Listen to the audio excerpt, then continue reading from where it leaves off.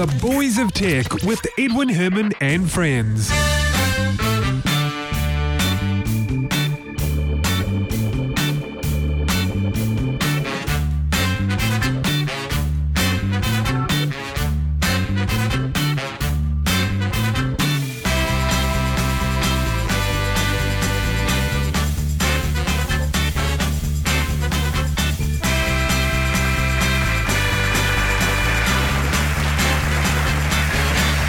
Thank you very much. Welcome to the show. This is episode 343 of New Zealand's longest running tech podcast, The Boys of Tech. My name is Edwin Herman here in the studio in Wellington, and this episode is for the week, for Thursday, in fact, the week, well, the weekend.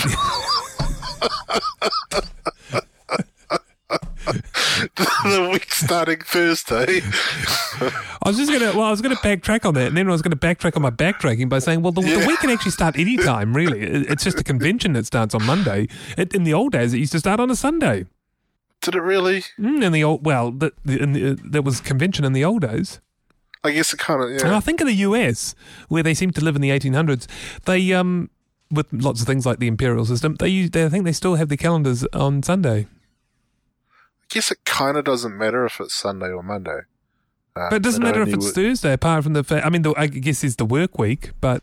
But I mean, Sunday and Monday are the logical end of the weekend and the logical start of the week. So it kind of doesn't matter where you decide it ends on or starts between those two. Saturday would be fine too.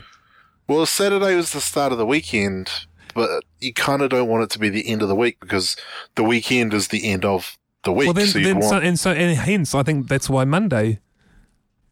Yeah, but I mean, I can see Sunday. I could see the argument for Sunday. I could see the argument for Sunday more than any other day other than Monday, obviously. But the argument for Thursday, I mean, you're gonna have to sell me on that one. Why is Thursday the start of the week? You win. I don't know. All right, I'll do the intro again, and hopefully I'll get it right. Okay. Anyway, this episode is for Thursday, the 7th of August, 2015. I'm joined by my co-host, Ben Sunko. Welcome to the show, Ben. Thanks, Ed. Hey, it's good to have you with us. Well, on this show, I want to cover a couple of Microsoft stories and then an interesting announcement by statement from Kim.com. First of all, Microsoft have filed a patent to unlock a phone. It's not by a passcode. It's not by a swipe to unlock. It's not by a password. It's not by your fingerprint. It is in fact by how do I even describe that? You basically jazz fingers. What? Jazz fingers. Jazz fingers? Jazz fingers. Did you make that up? No. That's a thing. Is it? Yeah. Explain jazz fingers to me and our listeners. It's just jazz fingers. It's where your fingers go all jazz fingers. You haven't really described it. Well, I've used the two words of the title in the description, which is really helpful. It involves fingers and jazz. No, it's just when you crazily move your fingers around. You just kind of like it's a pop culture thing. Right, okay. So you kind of you rest your fingers on the device, you kind of move them around in whatever way, as long as you do it in a similar fashion each time. And the device looks at the position of your fingers, the amount of pressure each one is applying, and the movement that you're making. And from that, and also I forgot to mention as well, the angle between your fingers. And from that, the device can work out whether it's really you. So you could unlock your phone by giving it the fingers. Effectively. By flipping it the bird. Yeah. It's an interesting idea. And I mean, the arguments they put forward are actually logical. It saves having a whole area dedicated to fingerprint scanning or something like that. And it's an interesting idea. See how they do it. I mean, I'm assuming they're going to do it badly, but someone will do it right eventually. Yeah, you're right. It is a good, conceptually it's a good idea. And, if it means we don't have to have a fingerprint scanner, like if you were going to pay using Apple Pay or, I know this is Microsoft, but, using something that would today use the fingerprint scanner, you could do that sort of, finger thing, jazz fingers or whatever you called it. Jazz fingers. I still don't know whether you just made that up. But anyway, you could just do that. And it, like you say, or like Microsoft said, it will save real estate because you won't need to have a dedicated fingerprint scanner. So, something to look for. Something to look forward to in future Microsoft devices. I guess I was going to say for the 5 people that buy a Microsoft phone, but they are going to have it on other things, aren't they? Yeah, they'll put it into Windows 10 eventually, I imagine. So you could just give your monitor the fingers and it'll open up. Well, it's all going to be touchscreen now, isn't it? All right, so here's something else. This cracks me up. Microsoft, you know Solitaire, right? We all know Solitaire. It comes with Windows, and it's kind of like the best thing you do when you've got nothing to do and you're in front of a Windows machine. You play Solitaire. Well, Solitaire was always free, and now it's going to be ad-supported, and if you want to get rid of the ads, you have to pay $1.49 a month or $10 a year. This is for Solitaire, Ben. This is crazy. That's a lot of money for a waste of time.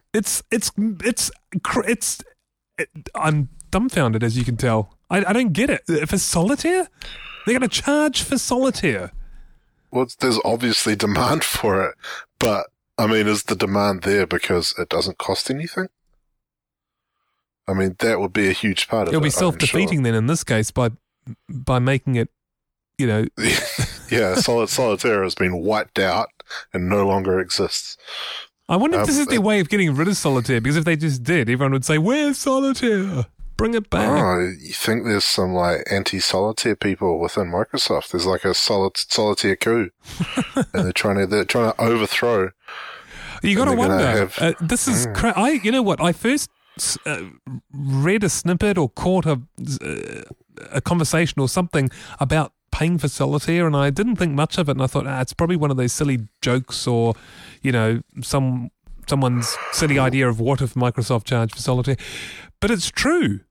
I mean, yeah, it's always going to be ad-supported, that's fine, but effectively to get back what you had, you know, a clean, ad-free version of Solitaire, you're going to have to pay $10 a year. This is crazy.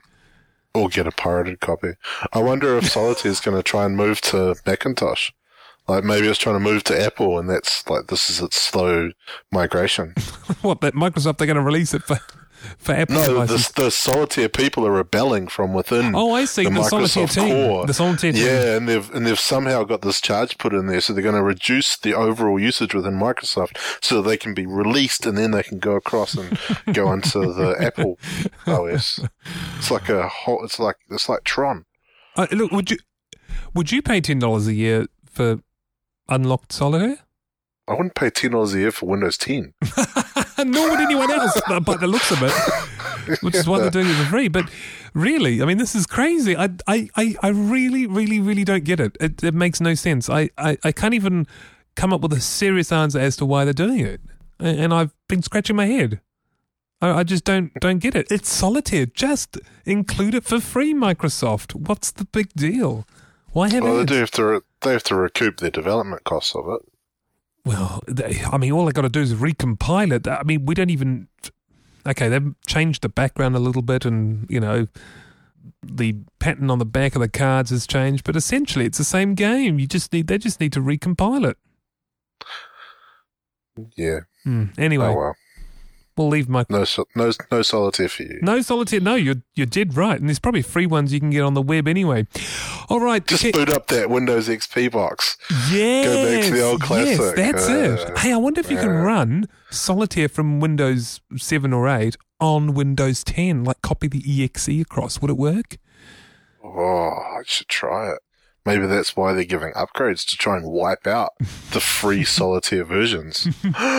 It's like the Hunger Games for operating systems. They're just trying to get rid of all of them other than Windows 10, so that nothing that was ever installed on the other ones could run. We could come up with conspiracy theory after conspiracy theory. This isn't a conspiracy theory. We're telling the truth. We're truth sayers. Okay. All right. Let's leave that story there.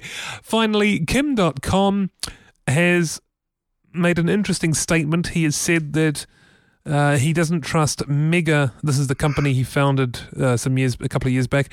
He doesn't trust it at the moment. He also warns that your files may no longer be safe there. I didn't really trust it before.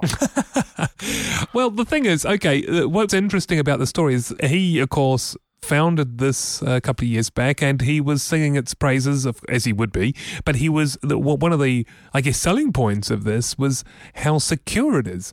And the reason, you might be wondering, well, what's changed? Well, it's something to do with, there was effectively a takeover by a Chinese investor who was wanted in China for fraud, and recently his shares had been seized by the New Zealand government, and now it means that the New Zealand government is in control of the company. So I don't know if this is just politically driven or whether Kim.com has genuine concerns that the government now effectively controlling the majority of the company, that something could have been changed or... That's a very valid concern. I mean, I'd be concerned as well. Yeah. I guess in this day and age, it's possible. Once the government gets involved, you sort of, you assume that everything's open at that point. I think it's a wise thing to do. Yeah, I agree. It doesn't necessarily mean that everything the government touches has been, hacked and is being spied on, but it means that it can be, and that's the thing. So if you want absolute assurance or maximum assurance, then yeah, look, that's a good stance to have. I agree. Yeah. And if Kim says it's not safe, then it's not safe. Kim wouldn't lie. I can't tell whether you're being sarcastic here, Ben. You're just going to have to try and guess. I will, and so will our listeners. By the way, Kim.com also hints at a rival service that he's going to start next year. By then, his, non-competition, non-compete clause will have ended. Yeah, but that's got nothing to do with Mega being unsafe. It's just a coincidence. Yeah, I mean, this is... I mean, I do agree with his points, but I'm also cynical, so it's really tough. Look, I thought the same as well. I thought, well, it's a great marketing ploy to, turn people away from Mega, and where are they going to go? Well, of course, they're going to go to, probably going to go to whatever Kim.com produces next. But at the same time, there could be an element of truth, it could be true. I don't know. Anyway... There we have it. Well, anyway, that's episode 343. Ben, thanks very much for co-hosting. Oh, you're welcome. It was good. Yeah, it was a good show. And we'll do it again, hopefully, in less than a week's time. That's it. Thanks for joining us. See you next time. Goodbye.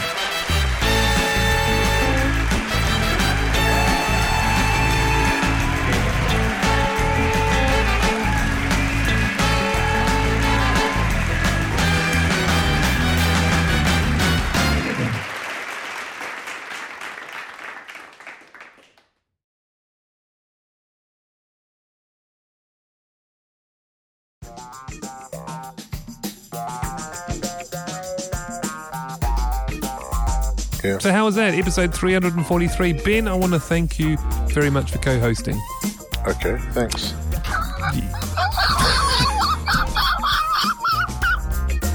It was the thing that caught me was you going, how is that? It was like, what? Who are you asking? I know. What's the question for? Yeah, I thought the same too after I read. It's kind of weird. Because you went on so quickly. It's just like... Who else is here? Who's he asking? And then did he answer so quickly? So, Ben, it was a good episode, wasn't it? Anyway, moving right along. Okay.